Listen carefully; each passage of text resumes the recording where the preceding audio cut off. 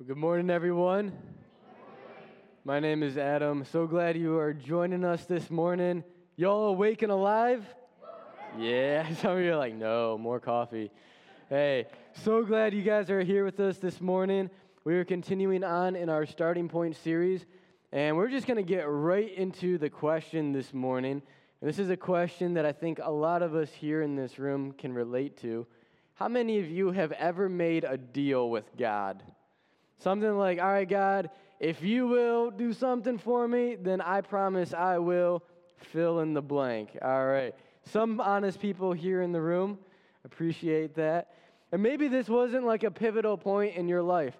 Maybe it was just you were driving down the road and you passed a cop and you looked down and you were speeding and you're like, God, if you would just get me out of this ticket, I will give extra money to church next Sunday. All right? Or maybe it was when you were in college and exams were coming up. You didn't really study for exams, and you're about to walk in there, and your whole grade is dependent on how this test goes. And you're like, man, I think I remember something in the Bible. It's like, what is it? I can do all things through Christ who gives me strength. And hopefully that applies to passing exams. You're like, God, if you can just get me through this exam, if I can pass this class, I'll do more Bible readings. I'll go to church more. I'll pray more. Like on and on. Or it could be, on a more serious note, could be that you've watched a loved one just with their health declining, and maybe you're praying that God would heal them. And just in case prayer wasn't enough, you're putting in some other incentives to God. Like, God, I'll do this for you. I'll do this for you. Please just heal this person that I love. I think oftentimes when we try to make a deal with God, it usually goes in one of two directions. And sometimes we're disappointed because God doesn't come through for us in the way that we were asking him to. It could be that we lost a loved one, or we lost our job. It could be that we failed a class. Something goes wrong in our life, and maybe it even caused you to question if God is really real, if God is really in control of everything, or maybe you're thinking, all right, maybe God is in control of everything, but he doesn't have my best interest in mind, or God doesn't really care about me. On the flip side of it, there's times when you ask God to do something, and God comes through. But how often do we keep up our end of the deal when we promise God that we'll do something? It's like when we're driving past a cop, we're like, God, please don't let him pull me over. We get a little further, and we're like, ha, I did it. That was a close one. Or you think, it's because I was only going 9 over, not 10 over. If I was going 10 over, then I would have gotten pulled over, but I just made it. I'm looking at Steve because he was a cop, and I'm like, I'm not saying it's okay to speed, all right? That is not the point of this message. But sometimes we don't keep up our end of the deal. We say, all right, God, we're going to give some more money to church. That doesn't happen. Or we say, all right, I'm going to read my Bible more. I'm going to go to church more. And we do that for a few days or a few weeks, and then it's just back to life as usual. And I think when we make deals with God or we try to negotiate with God, we're relying on a pretty big assumption. And that assumption is that God needs something from us, or God wants something from us. And maybe we think, all right, God just wants my obedience. And so we use it like bargaining chips. Like, all right, God, if you come through for me in this way, I'll give you some obedience. Or you want some church attendance? I can give you church attendance. Just come through for me. Or you think, churches, they talk about money all the time. God just wants my money. And you think maybe you can use that to negotiate with God. And maybe it sounds kind of silly when we put it into these kinds of terms. But does God really need something from us? Is God really looking to get something from us? Well, let's go ahead and take a look at the words of King David in 1 Chronicles chapter 29, where he says this, "O our God, we thank you and praise your glorious name. But who am I and who are my people that we could give anything to you? Everything that we have has come from you, and we give you only what you first gave us." God created the universe and everything in it. God created us. He gives us life every single day that we have breath in our lungs. And so there is nothing that we could give back to God that God couldn't just have for himself, that God couldn't just create. It isn't that God needs anything from us. It makes me think back to when I was a kid. It would be early December, and my parents would take us to the library or some other place like that, and they set up like this shopping center for kids so we could buy Christmas presents for our parents, and it would be a surprise when my parents got the gift. And so my parents would give me money to buy them a gift. Sounds a little backwards, right? It kind of is. Like, I was not giving my parents anything that they really needed or they couldn't get on their own. And it didn't give me any kind of leverage in bargaining with my parents. I couldn't be like, well, if you don't let me stay at my friend's house, then I won't get you a Christmas present with your own money. Like, it just doesn't work that way. And I think the same thing is true with God, is we can't just feed God some incentives or motivate God by giving him things. God doesn't negotiate with us. And God doesn't negotiate with us because it's not that he wants something from us, but God wants something for us. And so that's the next point here. God doesn't want something from you. He wants something for you. And Christianity is way more about what God does for us than what we can do for God. Now, I don't know what some of your church background is. For some of you, depending on how you grew up, you might be thinking, I don't know about this idea of God wants something for you or for me. Maybe that sounds kind of fluffy. You know what I mean? Like, God just wants something for you. All right. And maybe you're thinking, but isn't it all about God and what God is, not about us getting things? But that is exactly the point. It's not about our efforts to get anything from God, but it's about what God does to give us things that we don't deserve. We are not the hero of the story. God is the hero of the story. How many of you know what this acronym stands for? DOA. Some of you? This is a medical term. It stands for dead on arrival. It refers to when a medical professional enters the scene and the patient is already dead before the patient can be helped. Or somebody is being transferred to the hospital and they pass away before they even get there. They're dead on arrival.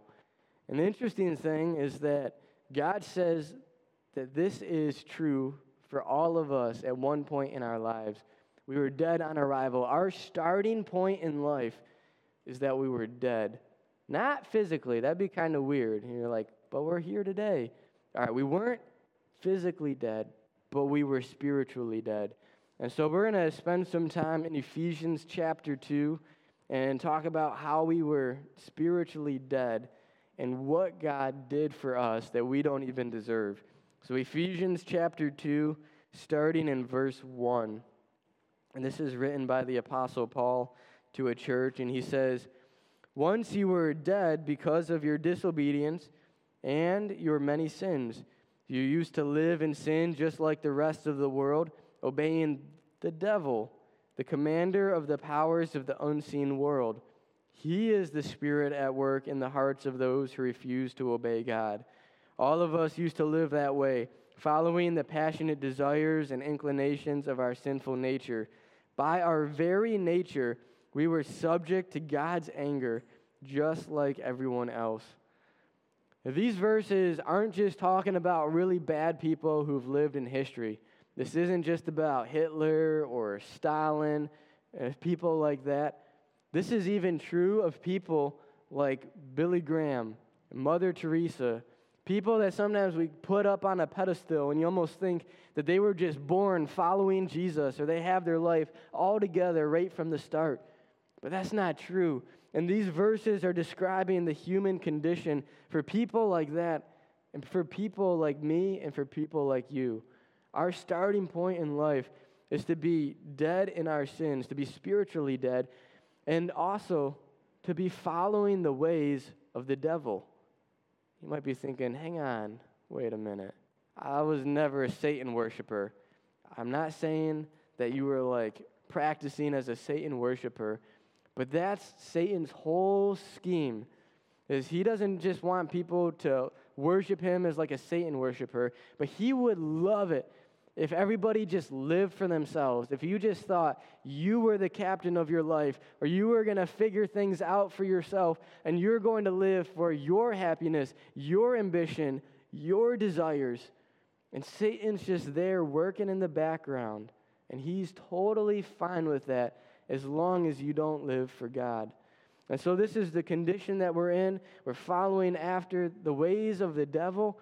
And we have sin, it's not just that we do sinful things, but we're sinful people. It's part of who we are on the inside. It's part of our nature. And because of that, we deserve God's anger. We deserve God's punishment on sin. And it's not because God is just some angry God that's looking to like smack down on people who have sin in their lives, but it's because of God's justice. I think about it like this. If somebody broke into your house, stole everything that you value, and then burnt your house down, you'd be pretty upset, right? And let's just say that person who burnt down your house gets caught by the police and they're brought on trial, and the judge looks at this convicted criminal and says, all right, it's very clear that you are guilty of all of these crimes against you, but you can just go home and be a free man. You don't have to pay for what you've done. And that person just walks out free. I think everybody here in this room would have a hard time with that. Why? Because that's not justice. You can't see something wrong and just sweep it under the rug as if it didn't happen. And God is the same way. God is a God of justice. He doesn't just sweep sin under the rug. And so there is a punishment for sin, and that punishment is for people to spend eternity in separation from God. And so since this is all of our starting point, this is a predicament that all of us have been in at some point in our lives. And there is no amount of negotiating with God to get out of this. There's no way that we can get to heaven just by giving God something that he wants. It's not like we can offer God a deal that he just can't refuse. The only way that anybody has a shot at going to heaven is by God's grace. And grace is giving somebody a gift that they don't deserve. And so we're going to keep reading in Ephesians chapter 4. And it says, but God. And that first word there is a contrasting word. We just talked about this really bad condition that all of us are in. We all deserve to experience God's anger, but, and it doesn't say but because of our own efforts, but if we could just, it says but God, because God is the solution. But God is so rich in mercy, and he loved us so much that even though we were dead because of our sins, he gave us life when he raised Christ from the dead. It is only by God's grace that you have been saved. For he raised us from the dead along with Christ and seated us with him in the heavenly realms because we are united with Christ Jesus. So God can point to us in all future ages as examples of the incredible wealth of his grace and kindness towards us, as shown in all he has done for us who are united with Christ Jesus. God saved you by his grace when you believed, and you can't take credit for this. It is a gift from God. Salvation is not a reward for the good things we have done, so none of us can boast about it. So when we think back to this condition of being lost in our sins, following the ways of the devil and our sinful desires, there is nothing that we could offer God or make a deal with God to get out of this predicament of experiencing his punishment for sin and earning a relationship with him and earning a place in heaven. We just can't do it. We are totally incapable of doing anything to please God. And the only way that we can be saved from our sin is by God's grace. And grace has given us this gift that we don't deserve. And God showed us his grace when he sent his one and only Son to leave his rightful place in heaven, to come to earth, to live as a man, the perfect life that none of us could ever live. And then he died on the cross to pay the price for our sin. And God poured out his anger on Jesus. Remember, I said that God is a God of justice. He can't just sweep sin under the rug. And we see God's justice played out in what Jesus did on the cross. And the only reason why we don't have to pay for our sin is because of what Jesus has done for us. And we can have forgiveness of our sins and a relationship with God in the hope of heaven by believing in what Jesus has done for us and receiving that gift of grace. And with God, grace is the rule, not the exception. This doesn't mean that everybody is saved. This doesn't mean that everybody gets to heaven someday. But what this means is that God offers grace to everyone. The offer of salvation is there. No matter how bad your past is, no matter how old you are, no matter what ethnicity you are, God's gift of grace is there for you. And I wasn't planning on talking about this morning, but after talking about it during the host time, I just got to point out that this is such an incredible example of God's grace. Just in the last week, 5 people who were headed down the wrong path have turned their life over to Jesus through faith and have received God's grace. And these people have the hope of being with God in heaven for all of eternity and experiencing his goodness in like no other way. And I just love in these verses that we just read, it says that God is rich in mercy and he has a wealth of grace. It's not that God just has just enough grace and mercy to go around, but those qualities are abundant in God. And that describes God's character. Now, I am not nearly as gracious as God is, but I do show a lot of grace to my young son, who's almost 3 months old now. I give him a lot of gifts that he does not deserve. He cannot pay me back. So I make sure that he has formula every week. I pay for him to have clothes. He has a roof over his head. This baby has all the toys and books that any baby could ever want. And what does he do to earn it? Nothing. He doesn't do anything to pay me back. It's kind of a one-sided relationship. Like I give and he takes. But thankfully, my love for him is not dependent on what he can do for me. And I didn't bring Liam into our family because Gabby and I wanted somebody to cook dinner for us.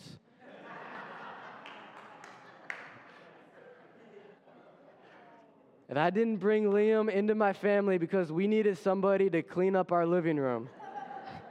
Which, this is not my house, by the way. This is very photoshopped. And I didn't bring Liam into our family because we needed somebody to fold the laundry.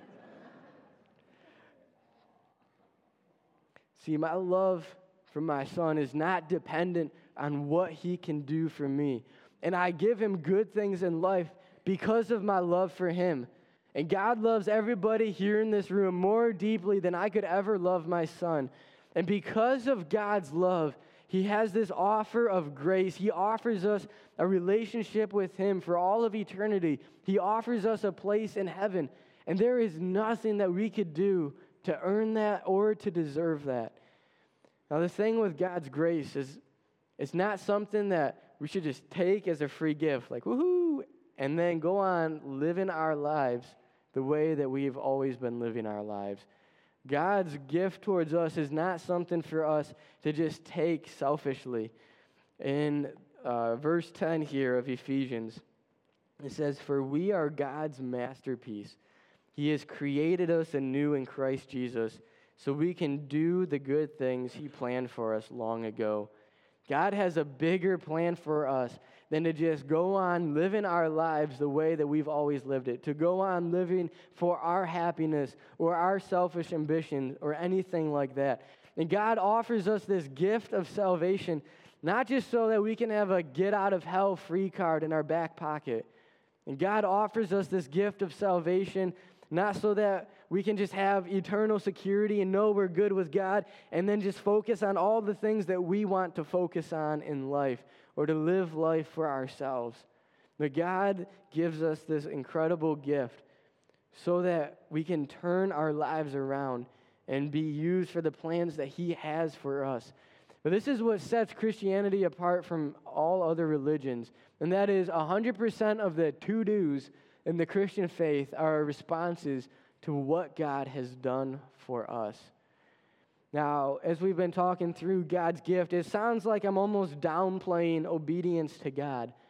I don't want to downplay living the life that God wants us to live and becoming more like Jesus. But the thing is, those are not requirements in order to have a relationship with God. The message of Jesus is come as you are. You don't have to clean up your life first, but then don't stay that way. And God wants to do a work in our lives for us to become more like Jesus and to live in the plans that He has for us. And so, as we wrap things up this morning, I think all of us are presented with two choices. Maybe you've already made the first choice, and that is God offers us grace. But if you want to go to heaven someday and have a relationship with Him, then it's on you to receive that gift of grace by believing in Jesus and what He did on the cross and turning away from sin. And not everybody is going to go to heaven someday, because not everybody is going to receive God's gift of grace through faith. And there is nothing better than knowing Jesus and having a relationship with Him for all of eternity. And I would feel so sad if anybody missed out on that. But here's the reverse sales pitch. The message of the gospel is come as you are, no strings attached, but don't stay that way. And the Christian life is the best life that we could ever live. Jesus says that He came to offer life and life to the fullest, but it's not easy. And it's a life of saying no to ourselves and saying yes to how God wants us to live. And that's really the second choice if you've already placed your faith in Jesus for salvation. And the choice is, am I going to live for God as a response to the relationship and the grace that He has shown me? Is this a way to show God the thankfulness for what He has offered? And I think, too, if you've been a Christian for a while, sometimes it's easy to get into that rut of starting to lose appreciation for that gift that God has given us. Like when you first become a Christian, it's like, woohoo, this is the best thing ever. And then give it a few years and you can just get caught up in that routine of, well, I just go to church every Sunday. That's what I do, or I know what the Bible has to say. And I think it would be so awesome for everybody here in this room just to have a kind of a renewed passion and excitement for this incredible gift that God offers us. And hopefully that will lead us to live our lives for God, because sometimes we make decisions based on, am I going to get caught, or do I want to live with the consequences? But I don't think those are the right questions. I think the way that God wants us to live our lives is to ask, is this what God would want me to do? And all of those to-dos in the Christian faith should be a response to what God has already done for us. And so the two choices are to receive God's grace or to respond to God's grace with obedience. Let's pray. Heavenly Father, thank you so much for loving sinful and broken people like us. God, if we wanted justice, then true justice would be for all of us to be punished for our sin. But I thank you that that you put that punishment on Jesus in our place. That is not fair. That is not what we deserve. God, I thank you that you give us good blessings that we don't deserve, and that in your mercy you withhold punishment that you deserve if we would just turn to you in faith. God, I pray for anybody here in this room, if they've never experienced forgiveness through Jesus and a relationship with you, I ask that today would be that turning point in their lives. I pray for everybody else. Maybe they know you, they have a relationship with you, but they still feel like they need to earn your approval. They need to earn your love or earn a relationship with you. God, our salvation is not based on what we could give you in the first place. It's also not, we're not keeping that faith based on what we can continue to give you, but it's all by your grace. And I just ask that we would experience your grace in a fresh way with thankfulness and appreciation. And I pray all this in Jesus' name. Amen.